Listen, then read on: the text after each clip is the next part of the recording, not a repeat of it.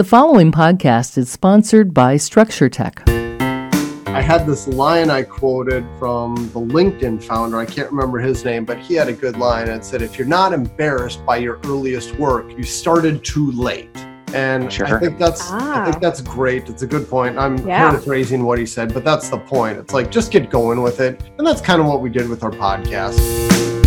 Welcome everybody to Structure Talk, a StructureTech presentation. My name is Bill Ulrich alongside Tessa Murray and Ruben Saltzman as always. And welcome back after taking we stepped out of the home inspection lane for a week to have a more relevant conversation, but we're getting back to the topic of 2 weeks ago, which was air conditioners and how these units work and what they do. And as expected, we made some mistakes and we were kindly and gently corrected by many listeners. So we're going to kind of run through some of our errors and set the record straight. Is that true, Ruben? Yeah, and I wouldn't say many. It wasn't a lot of stuff, but there was a couple things that we didn't quite get right. One of them, Ben wrote in and said, hold on, wait, let me step back just in case you didn't listen to our podcast from 2 weeks ago. We talked a lot about air conditioners, and one of the things we mentioned was how the traditional air conditioners that most people have here in Minnesota is going to be a split system, where you have half of it sits outside, half of it sits inside the house. And we talked about how those are like one-speed vehicles. They're either on or off. There's nothing in between. There's no dual-stage split system. Well, turns out there is. I have a comment here from someone. Ben wrote in and said they actually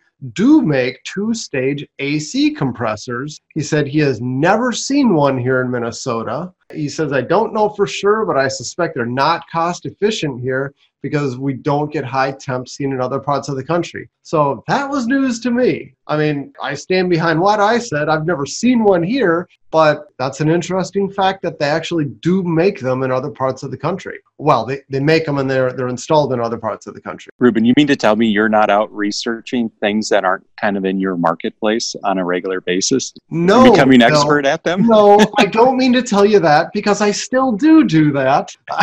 To be totally honest, I research stuff about all parts of the country. I can tell you about codes in a lot of the country. However, I didn't get this one right, Bill. My bad. I messed up. I didn't do enough research on this before we did the podcast. I thought I had all the information in my head. Turns out we were wrong. We are definitely not experts at everything. We are expert home inspectors, which means we know a little bit about all the rest of the trades. Just enough to get us in trouble like this, you know? Yeah, but it's all in good fun. What else did we kind of stumble across? Well, there was another one, and you know what? As soon as I read this comment, I went, oh yeah, duh. What was I talking about? I talked about how you have mini split systems, and I referred to the systems that you often see in hotels and saying how those are mini splits. Tessa's shaking her head. Tessa, what did I get wrong there? Those technically aren't mini splits. I can't remember exactly what they're called. Yeah, I guess they call it a packaged terminal air conditioner. This was also from Ben who wrote in to say this. It's a packaged terminal air conditioner. And a good point. I mean, as soon as I read his comment, I went, oh yeah, duh, I knew that. Yeah, just a little correction there. I want Ben on the podcast. Yeah. Sounds like he knows a hell of a lot more about this stuff than we do. He certainly does.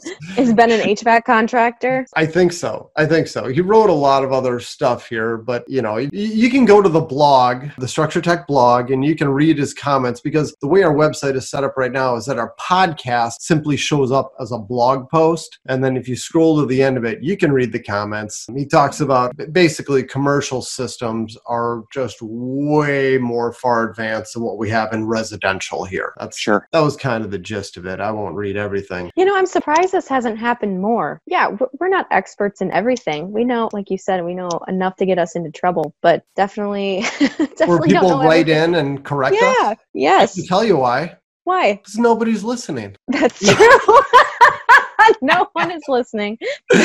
No, I make that joke. I was just reviewing a class that I did for home inspectors on social media and blogging and all this other stuff. And I had this line I quoted from the LinkedIn founder. I can't remember his name, but he had a good line. It said, if you're not embarrassed by your earliest work, you started too late. And Sure. I think that's great. It's a good point. I'm paraphrasing what he said, but that's the point. It's like, just get going with it. And that's kind of what we did with our podcast. And what I had said during this class, I was like, don't be embarrassed about the first stuff you write. If you just start going out and doing a home inspection blog, whatever, don't be embarrassed about people, what they think of what you're writing, because nobody's reading it anyway.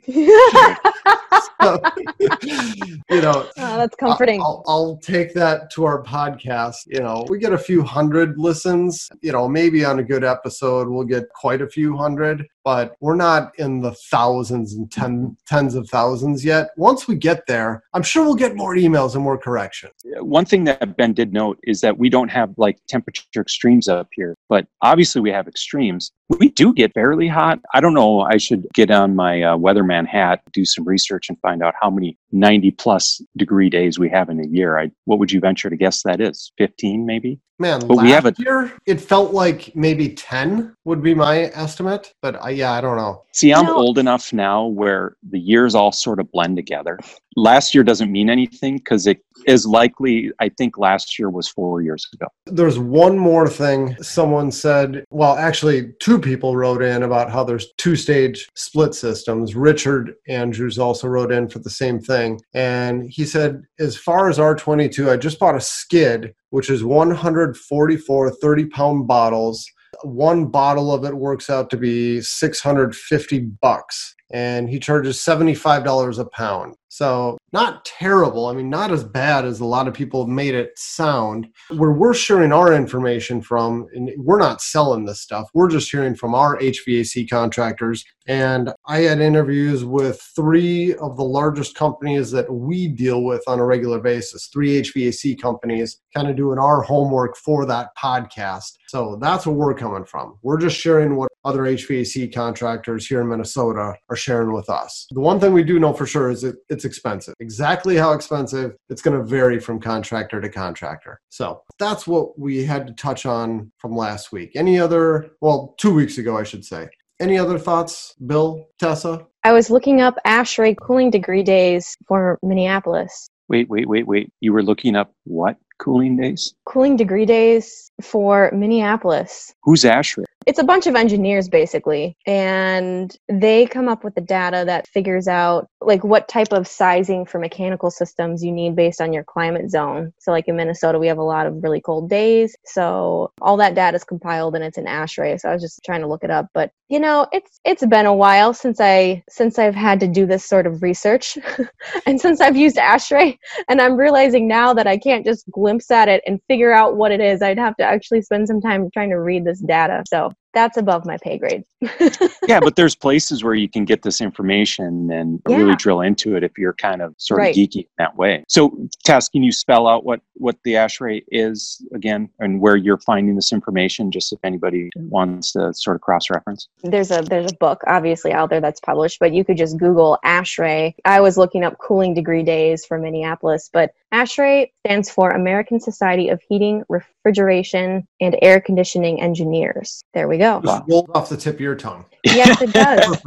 And it's an organization devoted to the advancement of indoor environment control technology in the heating, ventilation, and air conditioning industry. I've already got so much stuff I need to remember. I'm going to do my best to forget that after this podcast. Me too. It's already gone. Don't even ask me that question again. Good. I just Googled it up real quick, Bill. In 2018, we had 20 days over 90 degrees in Minnesota. Last year, though, 2019, we had 4 days that were 90 degrees or more. So that tells me I had my AC on for 4 days last year. That's it. What about the humidity factor, though? I mean, sometimes it gets really humid here, and even though it might only be like 85 or 80 degrees, it's just like so sticky and awful. All right, I exaggerate. I'm sure I had it on for more than 4 days. You know what? There's no way. I mean, you turn that thing on as soon as the compressor can be run safely. You put it on just to stay on top of the humidity, just like Tess is saying. Yeah. It's got more to do with humidity than it does with heat. Exactly. So that was air conditioning. And then we were also going to talk about what we're doing now, how things have changed regarding COVID-19 protocols and home inspections and home inspection attendance and all that because we've made a lot of changes here at Structure Tech since we last had a podcast talking about what we're doing. There was a time when we were podcasting about this weekly, but we did make a bunch of changes, right? Yeah, a lot of changes. It's funny. Things just kind of keep rolling along. But update us, Ruben. Where are we at? Well, we're allowing clients to attend the home inspection again. As soon as Governor Walz announced the end of our stay-at-home order, he changed it to something called, what did he call it? Stay Safe Minnesota or something like that? It changed. It allowed for gatherings of 10 people or less, and people weren't like banned to their houses unless they're going out for essential stuff anymore. And instantly, our phone started ringing off the hook from our clients saying, hey, can we come to the home inspection now? Like, you sent us an email for our inspection on Monday saying we can't come, but now the lockdown is over, so we want to be there and we're going to be there. And like, people were canceling their inspections if we wouldn't let them come. And I guess for the next time we go through a pandemic like this,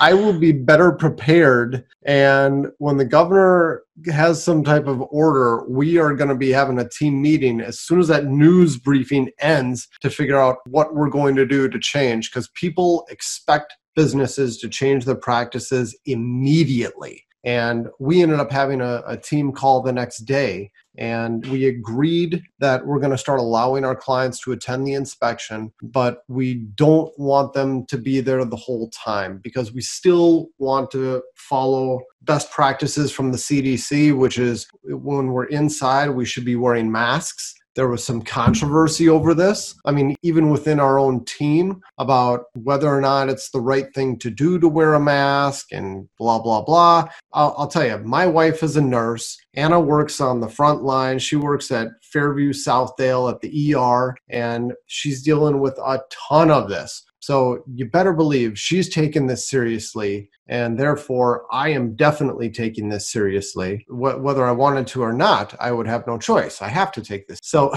I'm being told to.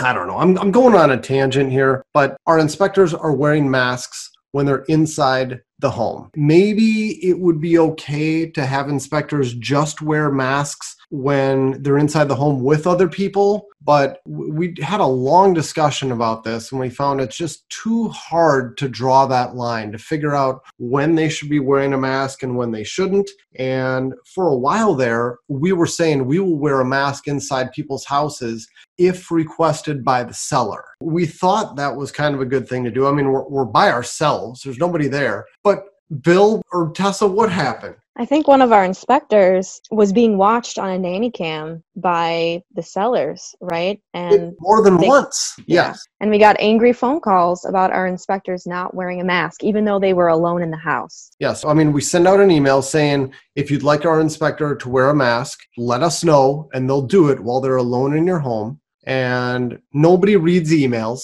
That's just a fact. Nobody reads them. And they turn on their nanny cam instead, and they watch us inspect the house. And that happened to the same guy twice, 2 different homes. Oh, no. Where he wasn't wearing a mask, and we got angry calls in the middle of the inspection, even though we made no promise that we were going to. So, kind of the takeaway here, and I guess maybe the audience is home inspectors that I'm talking to right now, but I guess it's anybody. When you're inside somebody else's house, just always assume they are watching you. Cameras are so cheap, and people want to know what's going on inside their house when they're not there. Just assume you're being watched 24/7. And we weren't even doing anything wrong, but still, people were getting mad at us. So, you do have to honor the fact that we are guests in somebody else's home, and they might not communicate to us that's what they want us to do. But it's just easier to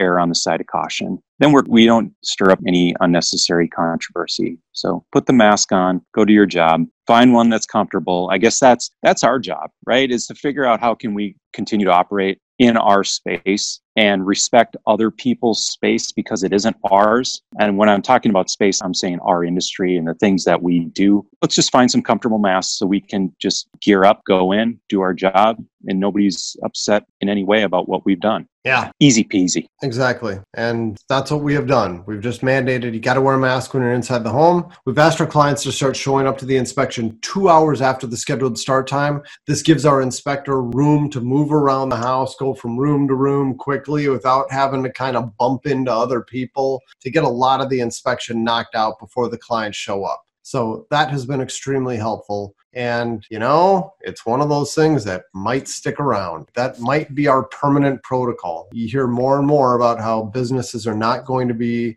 returning to the way things have always been done after all this COVID stuff calms down. And I think it's very true. I think there's going to be some permanent changes here at Structure Tech after all this is settled down. No doubt about it. We're going to change in the way we teach classes online. That's for sure. Yeah, that's been a big change. Yeah. I think it's fun, just kind of continuous improvement and constant evaluation. Why do we do what we do? Just because we've always done it that way? Is that the right answer? Probably not. Oh my gosh. Well, you guys know if I hear somebody say that at a company meeting, they're kicked out of the meeting. Like, you got to go. You cannot say that's the way we've always done things as a justification for doing them in the future. No, we don't believe in that. Yeah, we've really had to embrace one of our core values in the last few months, which is change.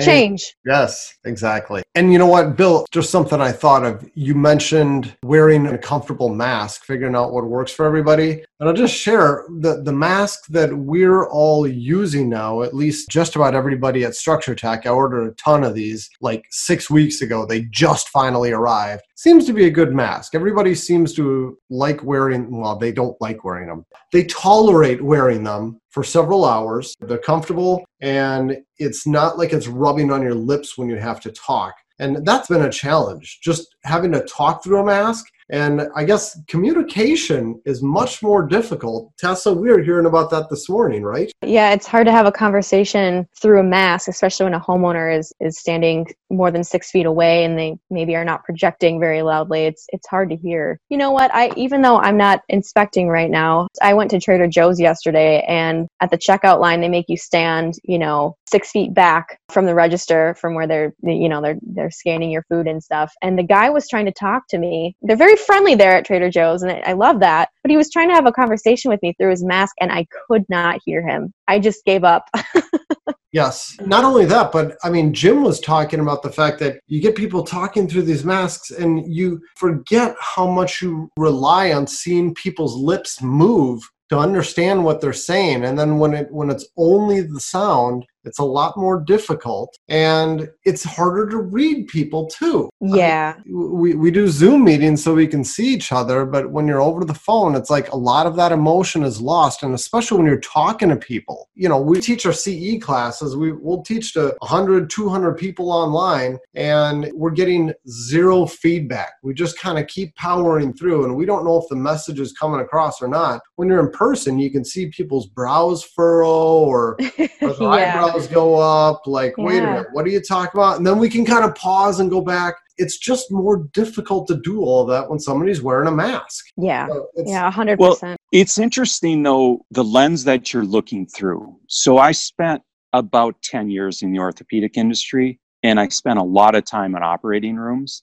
And of course, everybody's masked up there, and nobody cares a blink about it. It's just part of the deal. If you want to walk into that operating room and, kind of help in the process of somebody getting their joint replaced by providing technical support or just, expertise or something like that, you go in there with a mask. Nobody even cares. And for a bearded guy like me, you should have seen what they made me do to cover all the hair on my face. But they're like, dude, if you want to be in here, here are the rules. Play by them. And you very quickly adapt. Okay, this is just my normal existence right now. They just don't like being told what to do, but it's not that big of a deal. Put a mask on. You might become a better listener because you might have to focus just a little bit harder on what people are saying and not multitask quite as much as you used to. And I'm not sure that's a bad thing. It just might be a good byproduct of a pandemic that we listen to each other just a little bit better than we used to.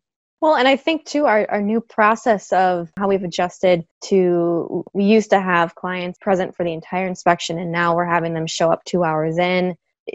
That's also caused us to kind of reduce the amount of conversation we're having with them and condense it down to kind of just highlight the takeaways from the inspection. And so that's another kind of positive thing that's come out of this whole change is just, I think our communication with clients has probably improved. We're not hitting them with a million different facts. We're hitting them with, the 10 big ones, the takeaways. Okay, we're adjusting. The new normal is going to become the permanent normal, I guess. I don't know exactly how you say that, but so all things considered, April was a weird month, but May's cranked up again. We're kind of getting back to business as usual. However different, it's business as usual. Amen. Thank you, Bill. Next week, we're going to preview a conversation. I think we're going to talk about fires. This is near and dear to my heart. So we're dealing with a fire situation in our family, which is, I'm learning a great deal. I'm learning a lot about insurance companies, and they're good people, and I'm really glad I have them. So we'll talk about that next time on the Structure Talk podcast, brought to you by Structure Tech. Thanks, everybody, for listening. We'll catch you next time.